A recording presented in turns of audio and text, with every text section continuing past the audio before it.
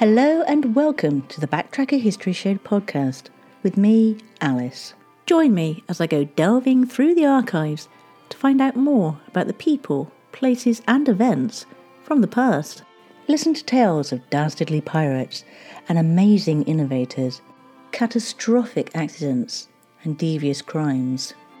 This podcast has it all, and this episode is no exception, so get ready to give your ears a treat and maybe learn a few things on the way. As I don't believe in sanitising the facts of history, these episodes may contain information that some people find disturbing.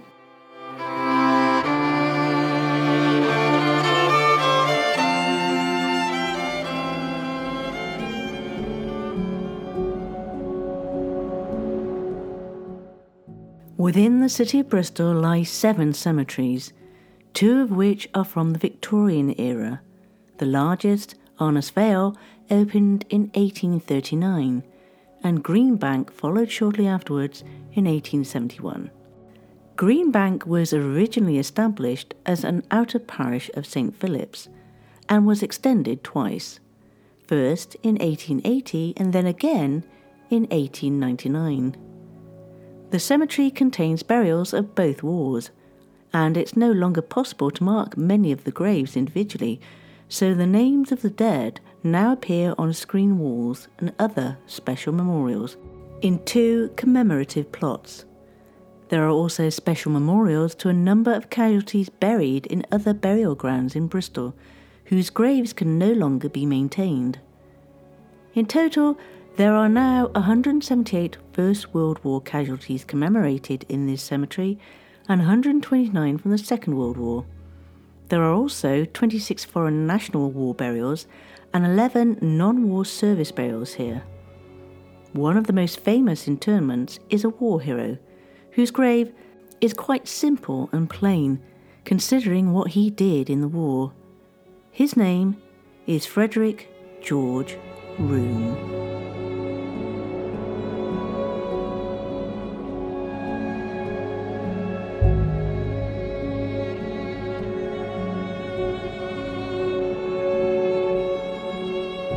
Frederick George Room was born at 42 Oak Road, Horfield, Bristol, on the 31st of May, 1895. His father, William James, was a Welshman and a railway labourer. He married Bertha Eaton Rees in 1889 in Bedminster, Somerset. William moved jobs on numerous occasions, and William and Bertha had 5 children, with Frederick having 2 brothers and 2 sisters.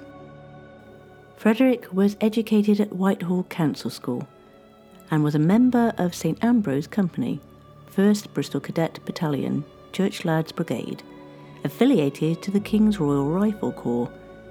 He was employed by Marden, Son and Hall's Wagon Works, and later by Western Engineering Company in Orchard Street, Bristol, as a metal turner.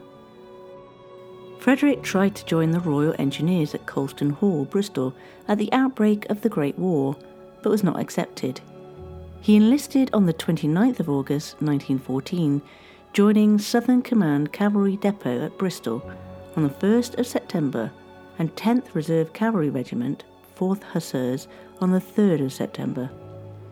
He transferred to 3rd Royal Irish Regiment on the 2nd of June 1915, and was posted to the Curragh and then to the 2nd Battalion in France on the 26th of July, joining it on the 30th of July as a stretcher bearer.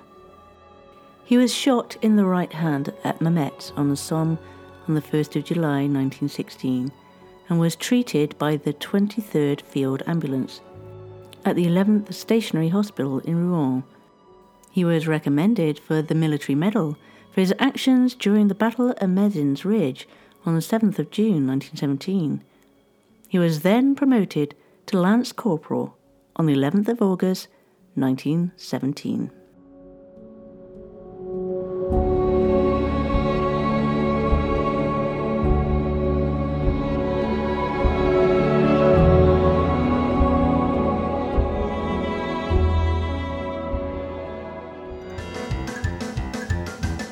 Word of the week. And this week, I give you horripilation, which means a shuddering, creeping, or shivering sensation, a feeling where your hair is on end.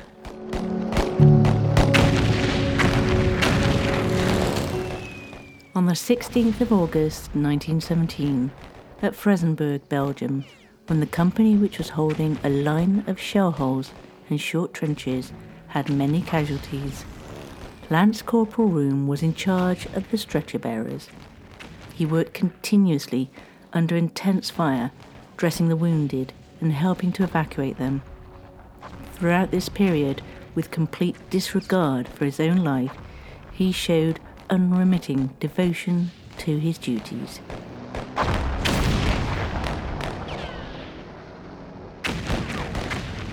He was granted 10 days leave in October and appointed unpaid acting corporal on the 30th of October. On the 4th of November, he was granted 1 month's special leave, during which he was presented with his Victoria Cross by King George V at Durham Down in Bristol on the 8th of November. After the investiture, he was given a civic reception, even though he wanted to avoid the fuss. He repeatedly refused to do any interviews. Frederick began to suffer from heart palpitations, and in October 1918 suffered shock from an aeroplane bomb that caused a recurrence of the heart issues. He also contracted influenza on the 24th of October. He was evacuated to Bristol on the 12th of November, suffering from breathlessness and pain in his chest, and was admitted to Hulme Hall, Port Sunlight, Lancashire, suffering from tachycardia. He moved to 2 more hospitals before the end of the year. On the 12th of January 1919, Frederick was assessed as 20% disabled, which was likely to persist for 12 months, and was transferred to a military hospital in Bath. He was one of 5 Bristol VCs presented with inscribed gold watches and illuminated addresses at Colston Hall on the 15th of February.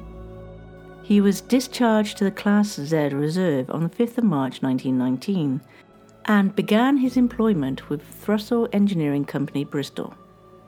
He married Ellen Elizabeth Sargent on the 2nd of August 1919 at St Michael's Church, Tiverton, Bath.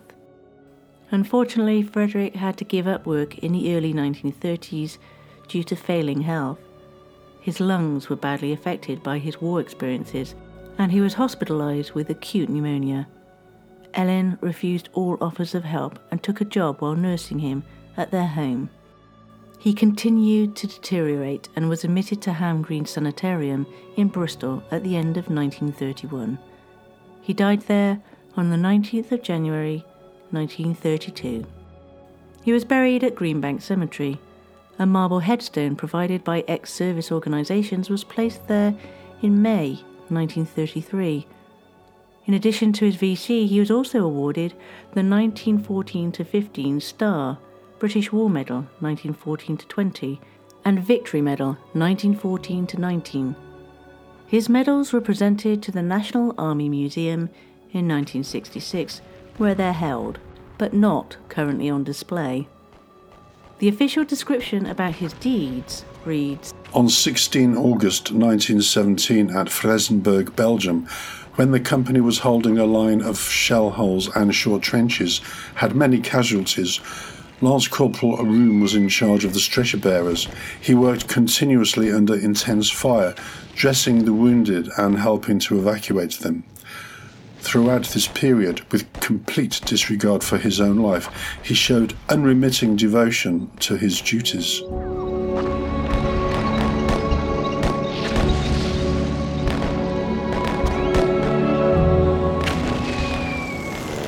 There are far too many lives lost to war, and the heartbreak and torture for the families must be immense. I find it particularly heartbreaking when the casualty is so very young. For example, Royden Hewitt Palmer. Royden was born in Kingswood, the eldest child and only son of a bootmaker, Thomas, and his wife, Edith.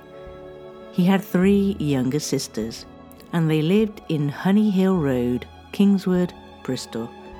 Royden enlisted in the Dorsetshire Regiment, probably in 1916, and later transferred to the 1st Battalion, Duke of Edinburgh's Wiltshire Regiment.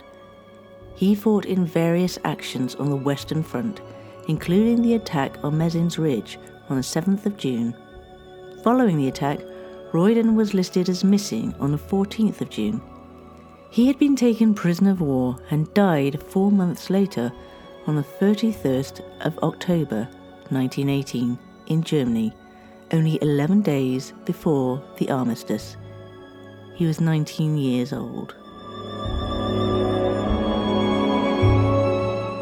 There's also the story about Muriel Minnie Staddon.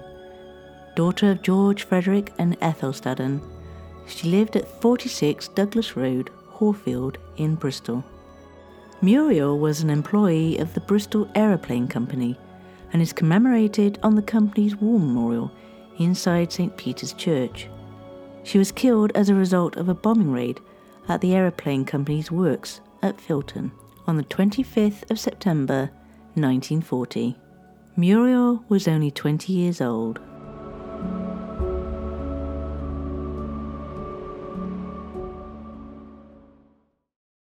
And now we have a few words from Ray, a veteran, who tells us what Remembrance Day and Poppy Day mean to him. My name is Ray and I'm ex-military. I was recently asked what Poppy Day meant to me. I thought that Poppy Day means much more than just one day. It's so very important, not just for the day, but the whole year around, and especially from the back end of November to the remembrance services that we are all now familiar with, and the services locally at the cenotaphs and on TV.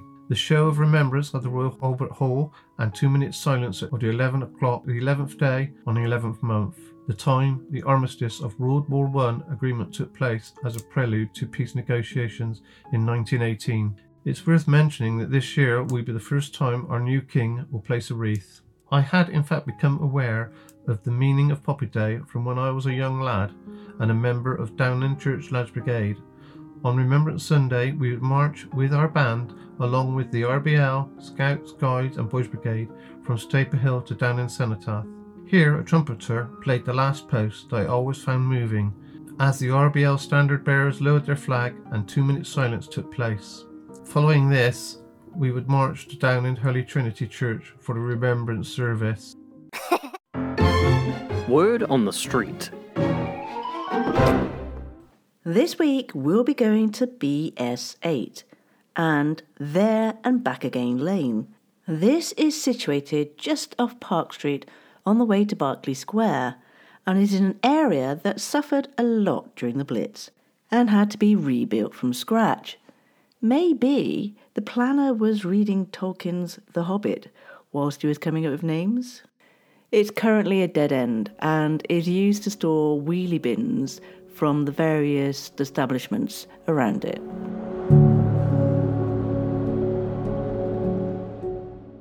If you go to the Westerly Cemetery in Downend, Bristol, you'll find the grave of George Britton. George was born in Mangotsfield, the son of a coal miner and the second eldest of 7 children, with 4 sisters and 2 brothers. George Britton served with the 354th Siege Battery, Royal Garrison Artillery, and was killed during the Cambrai operations from the 20th of November to the 30th of December 1917. A large-scale British attack that employed new artillery techniques and mass tanks. Initially it was very successful, with large gains of ground being made, but 10 days later a counterattack regained much of the ground, and the cost in Allied casualties was high, at 44,000. On the 30th of November 1917, George was reported by the Red Cross as missing and wounded, a probable prisoner of war. Although this was changed 3 months later to presumed killed when his mother was notified. George's body was never found, and the memorial where he is remembered commemorates those who died in the Battle of Cambrai in November and December 1917.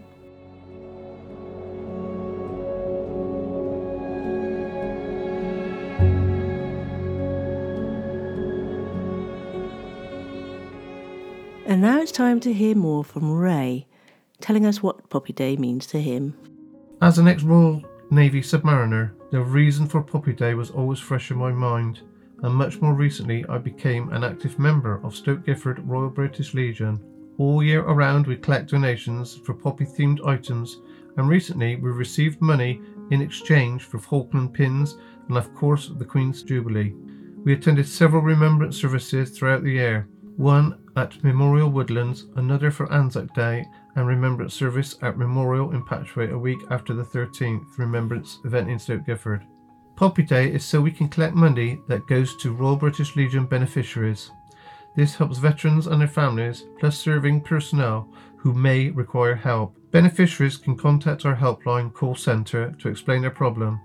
The help could be a buddy to talk to, have a place to live, or a conversion to make life easier and comfortable, such as door widening for wheelchairs. Our care homes and residential homes are of a high standard, as is our award-winning dementia units. If Royal British Legion can't help, they can signpost to other organisations. Assistance is for everyone in need all year round. This is the main reason the day is important to all members. Every poppy worn is going to help beneficiaries of the RBL. For me personally, members of the Royal British Legion and public, it's also to remember the fallen of both wars and in conflicts since. For myself, especially the Falklands, where a chef known to me, who was just an op I met travelling home from Faslane on a train. Bungie Williams, he was killed when HMS Sheffield was hit with an Exocet missile that hit the galley. I also had a close friend who was on the Hermes, who saw firsthand the results of war. The poppy period means a lot of hard work takes place over the year. Our main poppy stands and collecting pots will turn up all around the area. It means every year we need as many volunteers we can get to help man these stalls. Everything organised by an excellent team at Stoke Gifford Royal British Legion branch.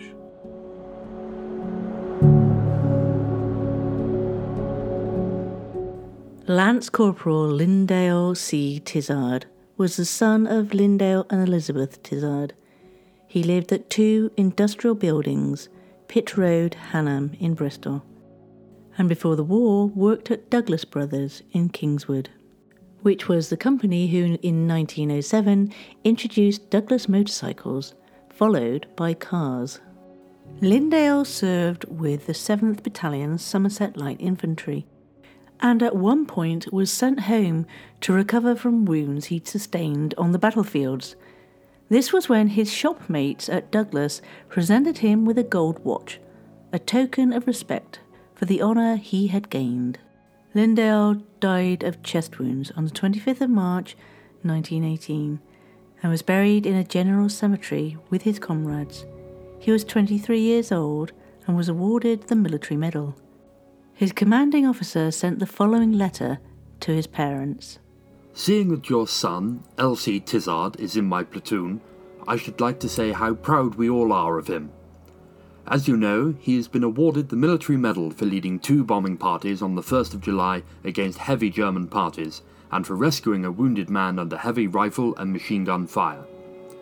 As your son is a Bristolian, like myself, I should be pleased if you would put this letter in a Bristol paper to show that he is respected by us all, and that we are all, one and all, proud of him. He never sees danger and is ready for the toughest jobs, no matter how difficult. He is a son to be proud of.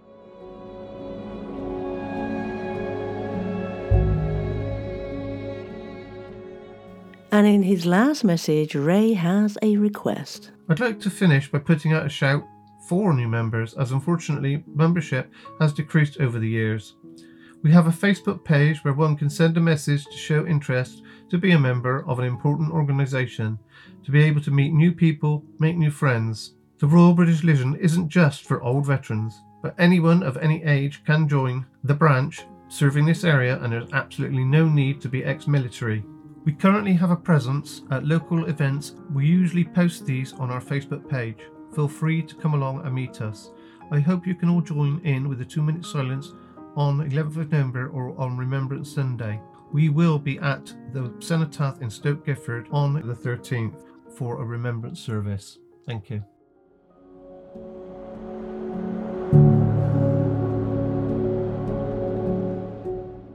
It seems, especially in World War I, that poetry was a way for soldiers to release some of the feelings that they were experiencing in the trenches.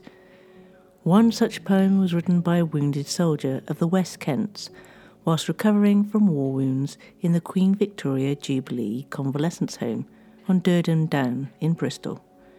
His poem dealt with battles that his regiment had taken part in, particularly where a party of West Kents was surrounded in Trones Wood on the night of the 13th of July 1916, but managed to hold out until morning, when they were finally relieved and the wood captured.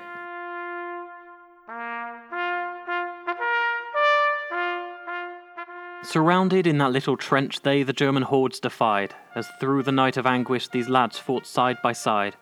But when at last the break of day found them still at their posts, there was many a gallant hero who had joined the Lord of Hosts. If Trones Wood was their sepulchre, then heaven's their resting place, and in that great beyond we'll meet our comrades face to face.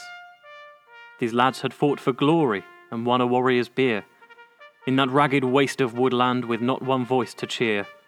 But no more they'll hear the roll call upon the barrack square, for the county of Kent's crack regiment had shone in glory there. And through the gleaming ages these lads will take their stand by the side of Britain's heroes on heaven's golden strand, and o'er old England's valleys their cry shall ring for aye, shall ring their cry from hill to hill, remember Burna Fay.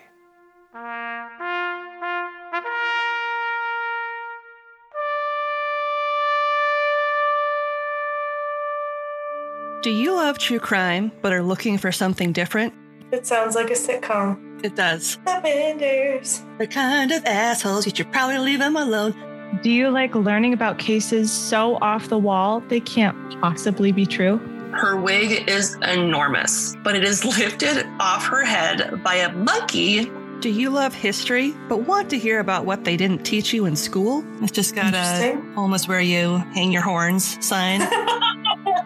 Do you like laughing awkwardly about cases that are bizarre and a little strange? They'd be able to wield so many knives with all of their little arms. Then we have the podcast for you. Join me, Lindsay. And me, Madison, for Ye Old Crime, where we discuss the funny, strange, and obscure crimes of yesteryear. Listen every Wednesday, wherever you get your podcasts. And we'll see you next time with another tale as old as crime.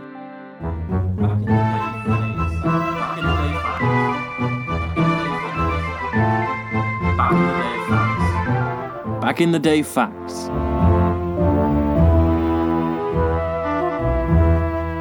Let's start off with the 12th of November 1927, when Leon Trotsky is expelled from the Soviet Communist Party, leaving Joseph Stalin in undisputed control of the Soviet Union.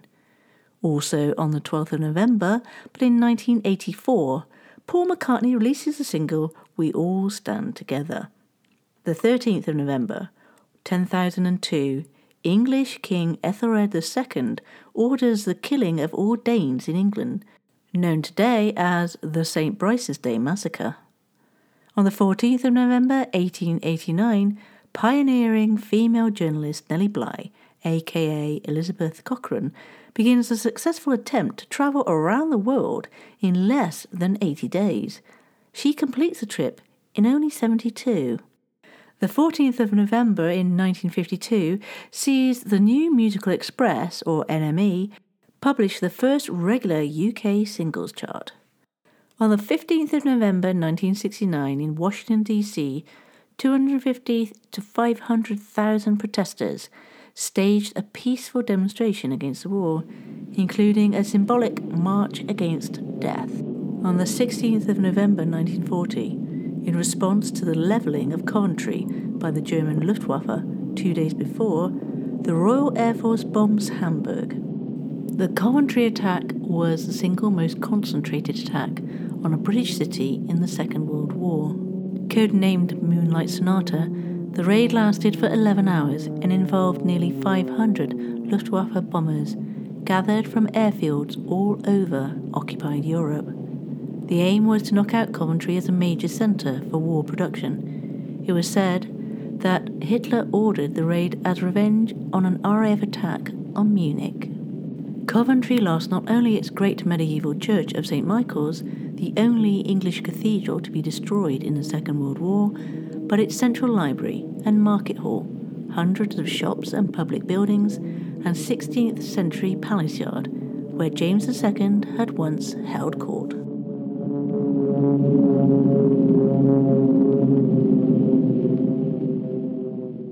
Also on the 16th of November in 1940, in occupied Poland, the Nazis closed off the Warsaw Ghetto from the outside world. And lastly, on the 17th of November 1558, the Elizabethan era begins. Queen Mary I of England dies and is succeeded by her half-sister, Elizabeth I of England.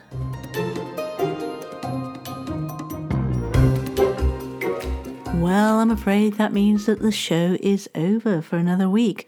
But don't worry, I'll be here next week, same time, same place. And as always, a huge thank you goes out to not only Steve Shepherd, Molly Jeffries and Joe Wilson, but also to Ray for his few words about Poppy Day and what it means to him as a veteran. Thank you, one and all.